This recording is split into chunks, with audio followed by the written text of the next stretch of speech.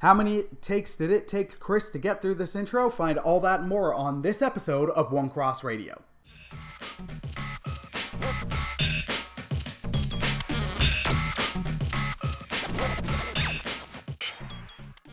Hey everyone, this is Chris, and you're listening to / watching One Cross Radio, and today we are rejoined by nobody. It's just me.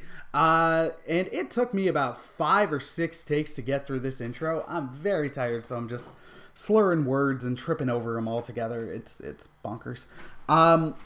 So today's episode is one I talked about in the last episode, and I said it was coming when we did the favorite things from the Star Wars Expanded Universe episode. And it is a short review of the last 4 movies that I've seen up until this point. Another upcoming episode soon will feature the 5th one, and it will be a review of Spider-Man Far From Home with our good friend, awesome pal, and great dad, Pastor Steve Lambert. So that'll be coming up soon. Before we get into the episode proper, I just wanted to give 2 specific shout-outs to some great podcasts that I listen to. One is The Pull List, featuring our dear friend, Pastor Hector Mirai, and who has recently been on DC's Swamp Thing, and I believe Pastor Chris Poirier. They do this podcast with the Love Thy Nerd Network. Love Thy Nerd is great by itself, and it's awesome to check out. But the Pull List in particular has become one of my go-to podcasts for all things nerdy, and especially going into a faith-based twist at specific times. I'm not able to stay up to date with current comics, and a good chunk of the episode is looking at current comic book movie news, or show news, and also like what they're reading and why they like it. It's a really, really good podcast. Highly recommend check them out. You can find them most places podcasts are. I get them through Podbean because Podbean is who I use to distribute, and I find it's easy for me to just find podcasts on there. The second shout out is another podcast that you can find on Podbean, but also iTunes and most other places, and it's one I've mentioned before. It's Hot Takes with Billy Business. Billy is most well known for being involved in Screen Junkies, now Fandom Entertainment. The podcast is really, really good. This morning I was listening to a very interesting episode that he and Ed Greer recorded on the 30th anniversary of Batman 1989, and it's less movie fights, which is a program they do on Fandom Entertainment, formerly Screen Junkies. Whereas instead, I've mentioned before, the name is kind of a joke. It's Hot Takes, but it's not like people just dishing out hot takes and ripping on a movie. It's very like good, fair discussion with people coming from 2 different viewpoints. It's a really good podcast. So if you like hearing about movies and people's opinions on them, check that one out. Note with that one, occasionally there is some language if that's something that bothers you. It was really funny in the Batman one. There were certain points where Ed was swearing and they were bleeping it out, but then there were certain sections where I guess it was just Ed was talking too fast and you couldn't. So that made me chuckle. That's not an indictment against the podcast. It's a really good podcast. So if you like podcasts about movies and movie opinions, definitely check them out, and definitely be sure to check out the Pull List. It's a really solid podcast. All right, so now into the episode proper. I mentioned when I did the Star Wars EU episode that Jill and I recently had been able to go see 4 movies, and I love seeing movies, especially with her. It's like a date, and dates with your spouse are awesome. Go on them. But we both really like film, and there's been a lot of movies coming out lately that we want to see. Still haven't seen Toy Story 4, and I'd love to, but I'm making my peace with that I might not get to. If it's between that and Spider-Man, I'm probably going to end up seeing Spider-Man. Don't get me wrong, I love me some Toy Story, but you got to be at times choosy with your budget. And as much as I love Toy Story, I'm definitely going to hit that one on DVD.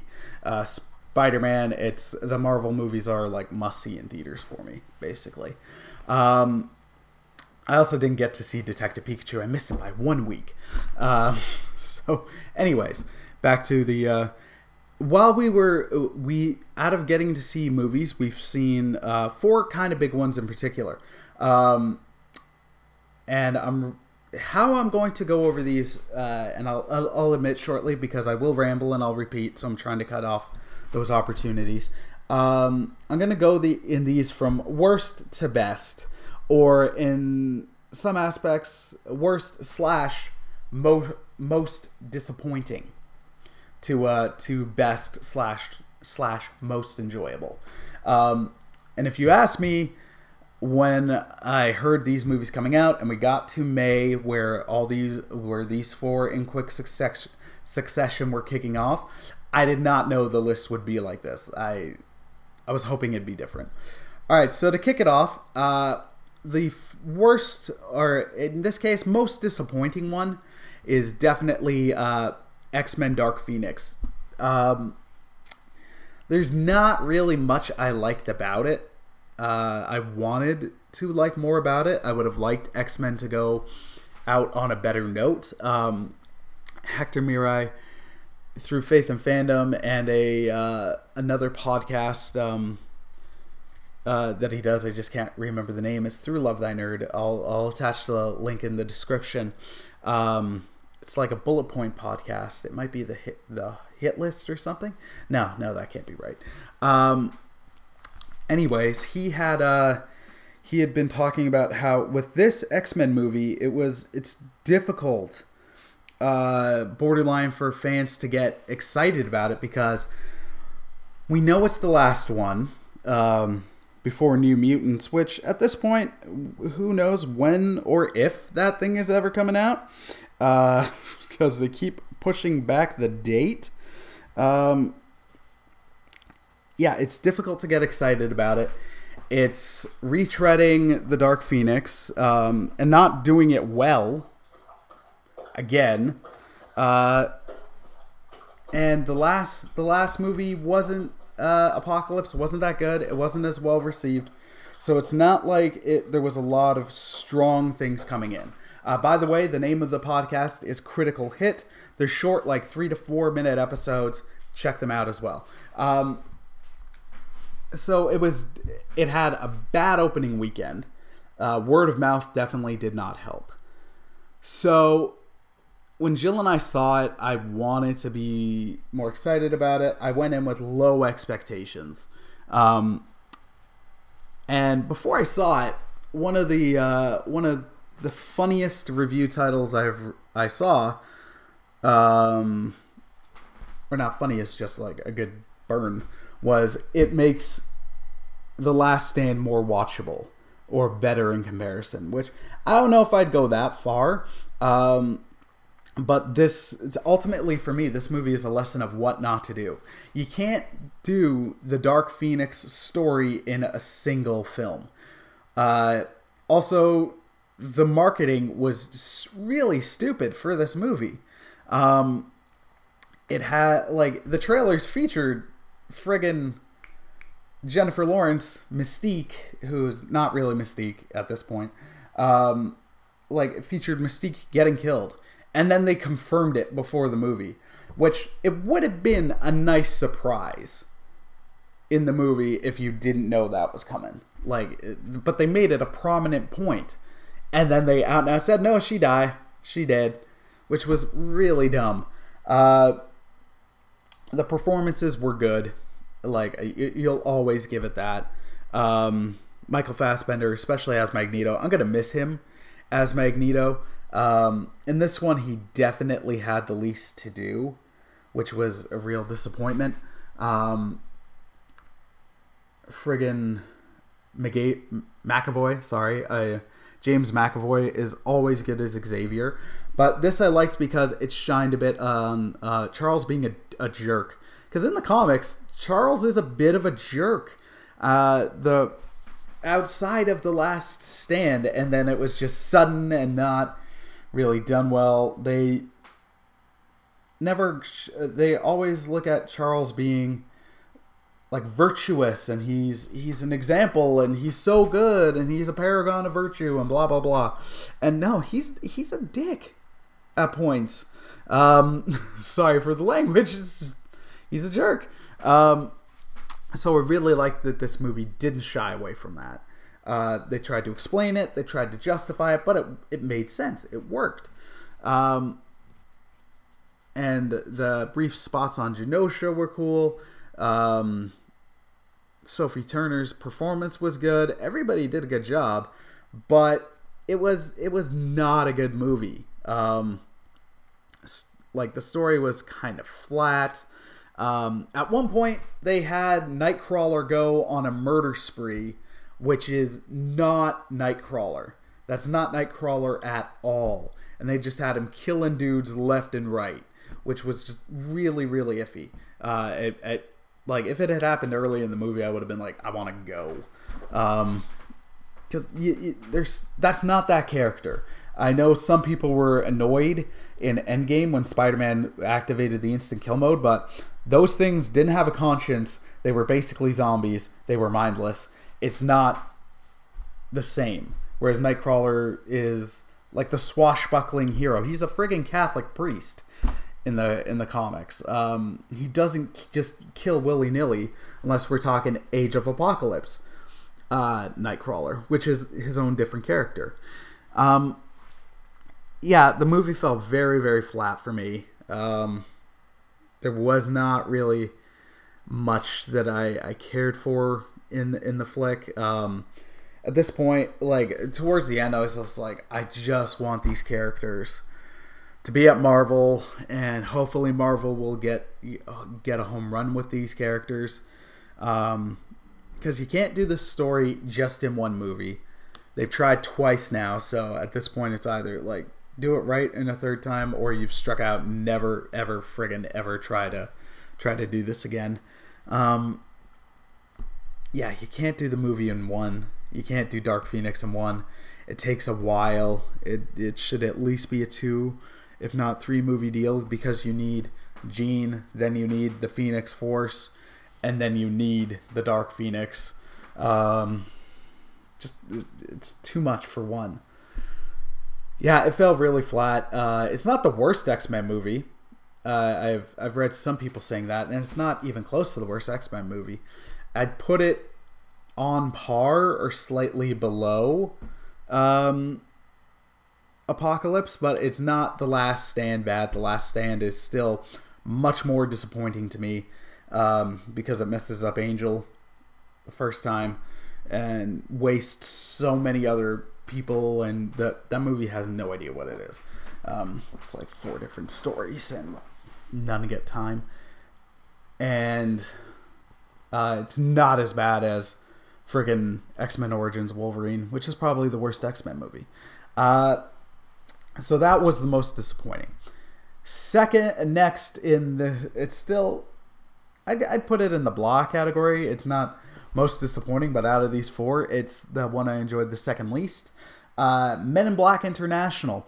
The funniest title I read was Meh in Black, and that describes the movie perfectly. When I saw the trailers, I was like, okay, I figured out Liam Neeson's going to be the bad guy. 10 seconds into the flick, Jill realized that Liam Neeson was going to be the bad guy.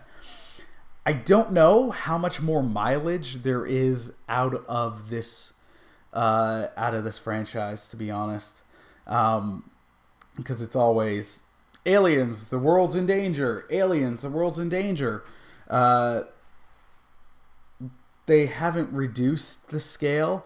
I mean, Men in Black 3 tried to get a little more personal, which right on. I'd put this still above Men in Black 2. Men in Black 2 is just awful, except for the friggin' awesome Nod Your Head song by Will Smith.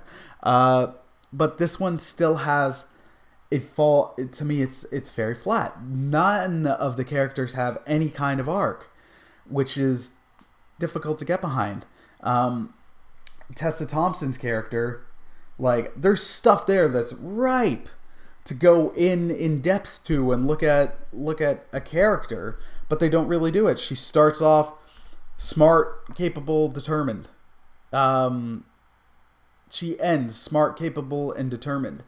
Like, there's stuff in the movie where, like, the whole thing is she knows about Men in Black. She's trying to find them. But once she finds them, nothing changes with her character. And there's also no, like, adjustment on the field.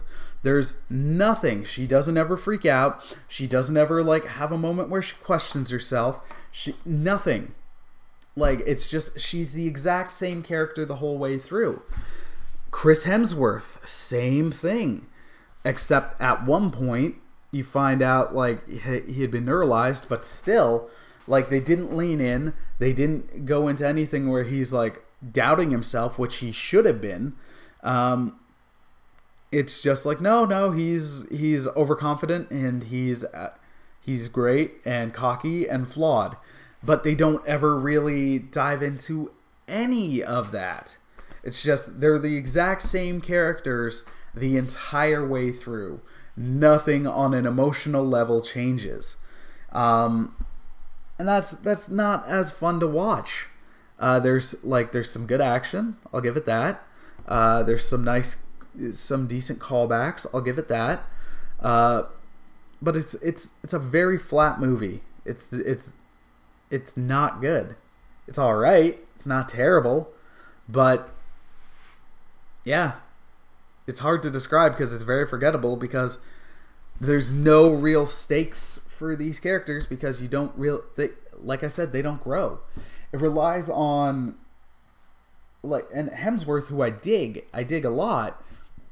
It's the most way I can liken it to is Thor Ragnarok. He's very, it's plays his comedy, but he also does some good acting, because not saying comedy's not acting, not saying that at all, but when he's in the comedy, you get that sarcastic tone, you get everything, but there's also some good scenes where he does apply some drama. You get that in friggin' Avengers Infinity War, and to a lesser extent in Endgame. But when people talk about Thor in Endgame, where it's just that sarcastic whatever, and Ragnarok, Men in Black International is that, but the entire movie. There's no real drama point. And that's disappointing for me. I like Hemsworth as an actor. I'm not as big on just jokey Hemsworth as everybody else is. Don't get me wrong, he's got comedic chops and he's very entertaining.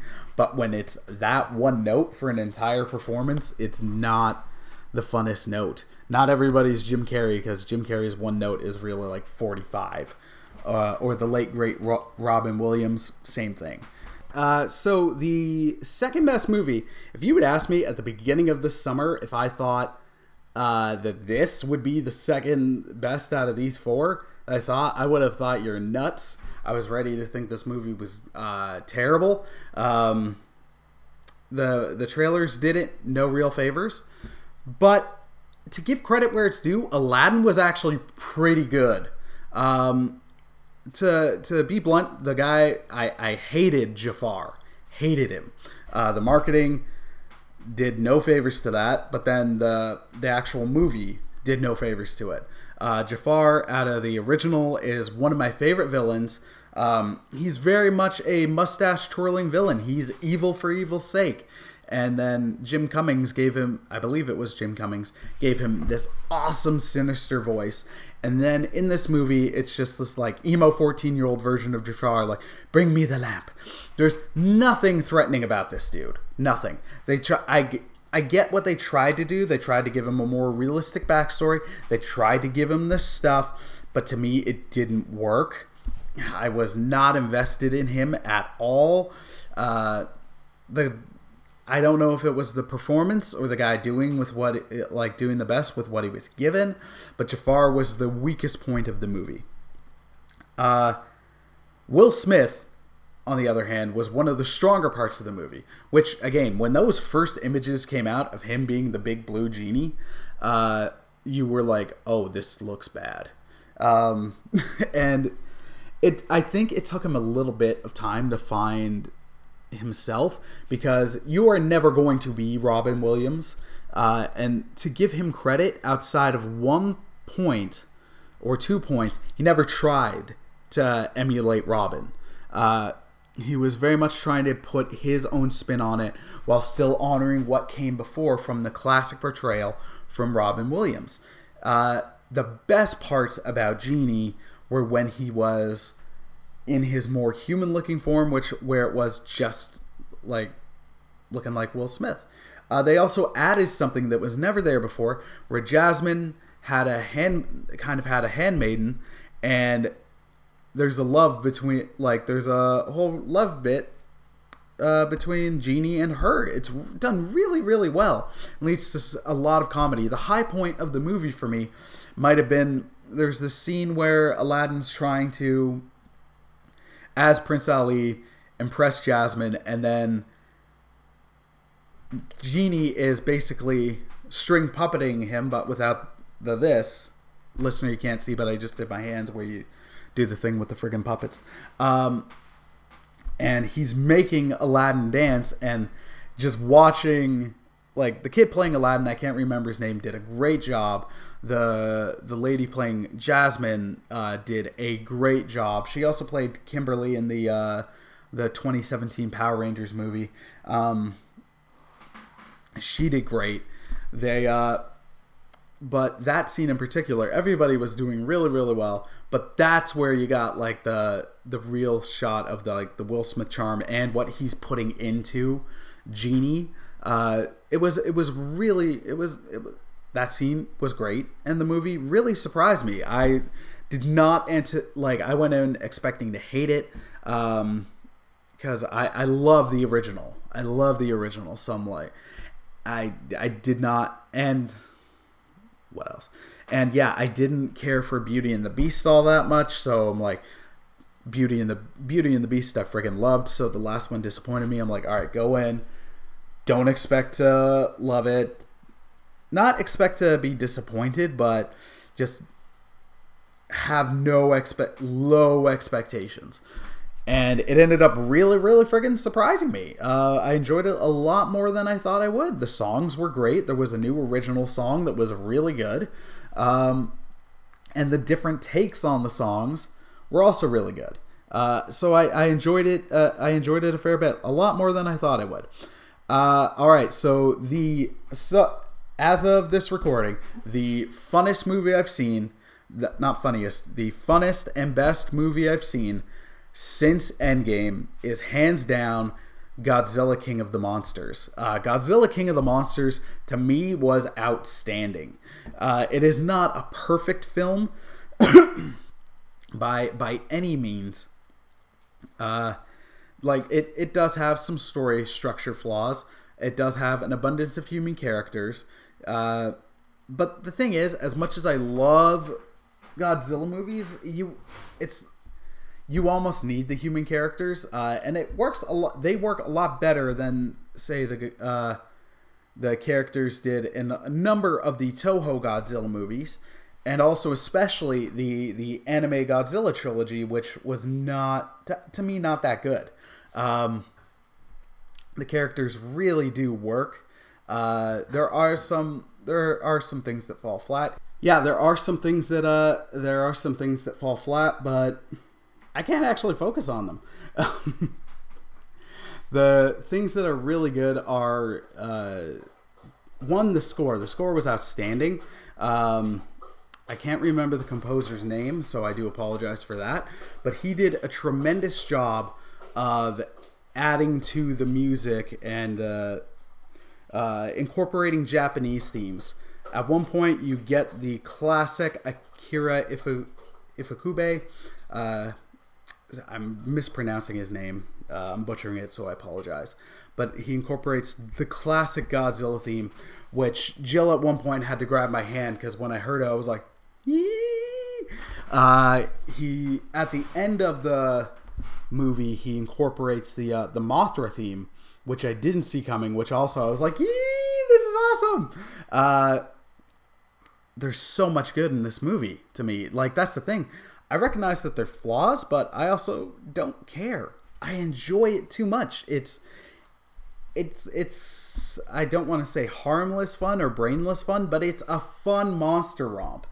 Friggin', when I saw some of the comments afterwards, some reviewers, it was in 2014's Godzilla, a lot of critics and criticisms were like, there's not enough monster action. Godzilla's barely in this. And then in this one, there's too much monster action, not enough human story stuff. And it's like, did you watch the trailer? Do you know what this movie's supposed to be? It's a friggin' monster romp, son.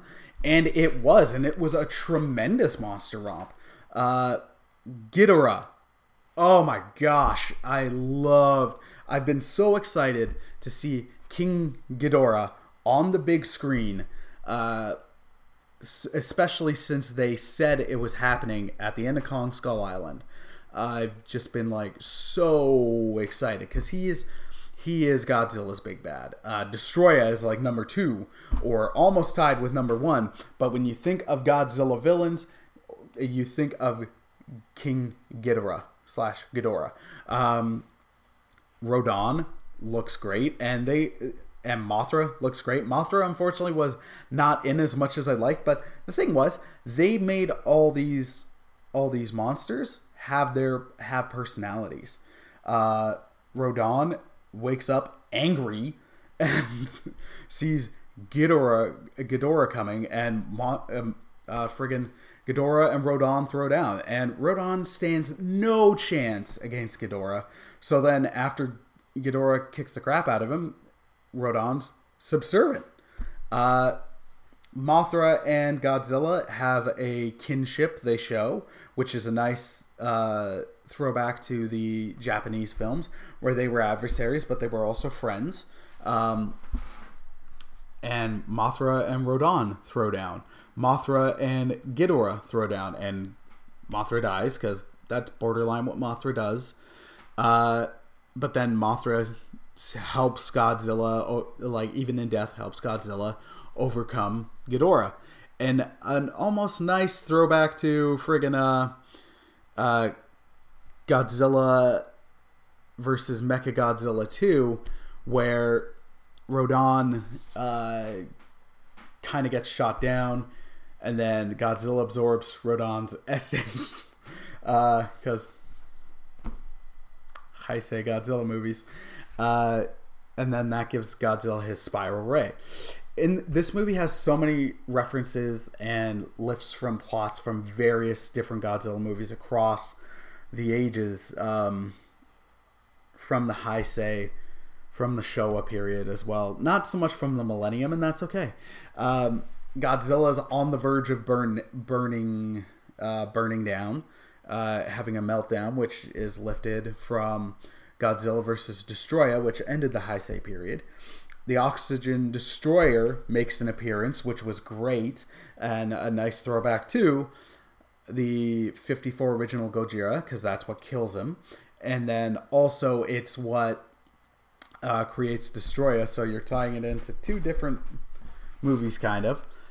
There's a lot of references to Skull Island. You never see Kong, but there's references to Skull Island, which was great because it ties it in even more. And it helps set up next year's Godzilla vs. Kong, which I'm really pumped for. Yeah, there's so much good here. So much good. The monster action is easily the best part. The cast all do a great job. Yeah, I don't have really any complaints. Like I said, I recognize the flaws, but I also don't care. It's a fun movie. It was a fun monster romp. It was not like I had sky high expectations, but it was better than what I was expecting. Man, yeah, it was awesome. Here's and it's a nitpick, but it's not really a complaint. At one point, when Godzilla is actually no. Here's a couple of more things. Sorry. Actually, I'll do the nitpick, but then I'll add the other things I liked. The nitpick is I was with knowing and loving Godzilla. You know, he's got his regular atomic breath, but then he also has the spiral red variant, which is like his most powerful attack. And when Godzilla was melting down at the end, I was like, oh snap, we're gonna see the Spiral Red. We didn't. He kind of had more of a atomic EMP, and that's what defeated Ghidorah. He was so hot that things around him were melting. Ghidorah couldn't handle it. So it's a nitpick. I would have loved the red heat ray, but I get why they didn't go with it. They went with something a little different, a little more original, and that's fair. That's fine. It's not a legit complaint. That's why I said nitpick. The other things I really liked were that they kept Ghidorah alien. There are certain things from Godzilla where I'm like, you know what, we're never gonna get that explanation. It's just too far out there. It's too old school. It's too different. And I was borderline accepting and expecting them to just be like, Ghidorah is just a monster. With these monsters, they're prehistoric creatures. That's it. That's all there is to it. Ghidorah, they actually go into like, nah, he's an alien. He's not from this planet. He's not local. He's an invasive species. That's why at one point they're looking at some of the stuff Ghidorah is doing, and the main scientist, they're all scientists, but one of the main scientists, he's like, this doesn't make any sense. The laws of physics, the laws of nature do not go with this. This should not be happening. Because Ghidorah is causing hurricanes, he's causing storms. It's things that should not and technically cannot happen together, happening together. And then that's when you get into the explanation of it was theorized and it is believed like he is not from here. He fell from the sky. So I liked that they kept the alien aspect. Also, towards the end, the other thing I really like with Ghidorah is it seems like there's reason to believe he could come back, because early on in the movie they show because Godzilla and Ghidorah square off 3 times. At one point, Godzilla rips off one of Ghidorah's heads and just tosses it aside, and then later in the movie, you see Ghidorah's head regrow, so it shows how regenerative Ghidorah is. At the end of the movie, you find Ghidorah's head, and then the eco-terrorist group is trying to get DNA. So what is possible, though, is the thing that excites me is you might get Ghidorah back, because we've seen Ghidorah regrow a head, but can the head grow a new body? So if they ever bring in Ghidorah or Mecha King Ghidorah, that would be an interesting way to go. The Monsterverse outside of the MCU is the shared universe that is getting it right. So I really, really hope that when the rights kind of go after Godzilla versus Kong, that Toho and Legendary figure out a deal where we can still get these movies, where you can still get Godzilla. I don't want this franchise to end. Part of me wants it to end on a good note, but I would like them to keep going. And I think there's grounds for more, and I'd love to see more of the classic Toho Kaiju make an appearance with the benefits of an American budget. So yeah, there you go.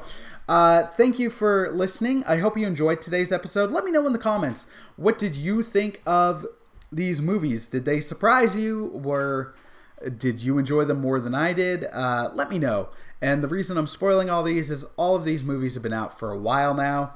And by the time this is posted, they'll have been out for even longer. So most of the time, I try to go spoiler-free for a good at least 2 to 3 weeks, if not a month.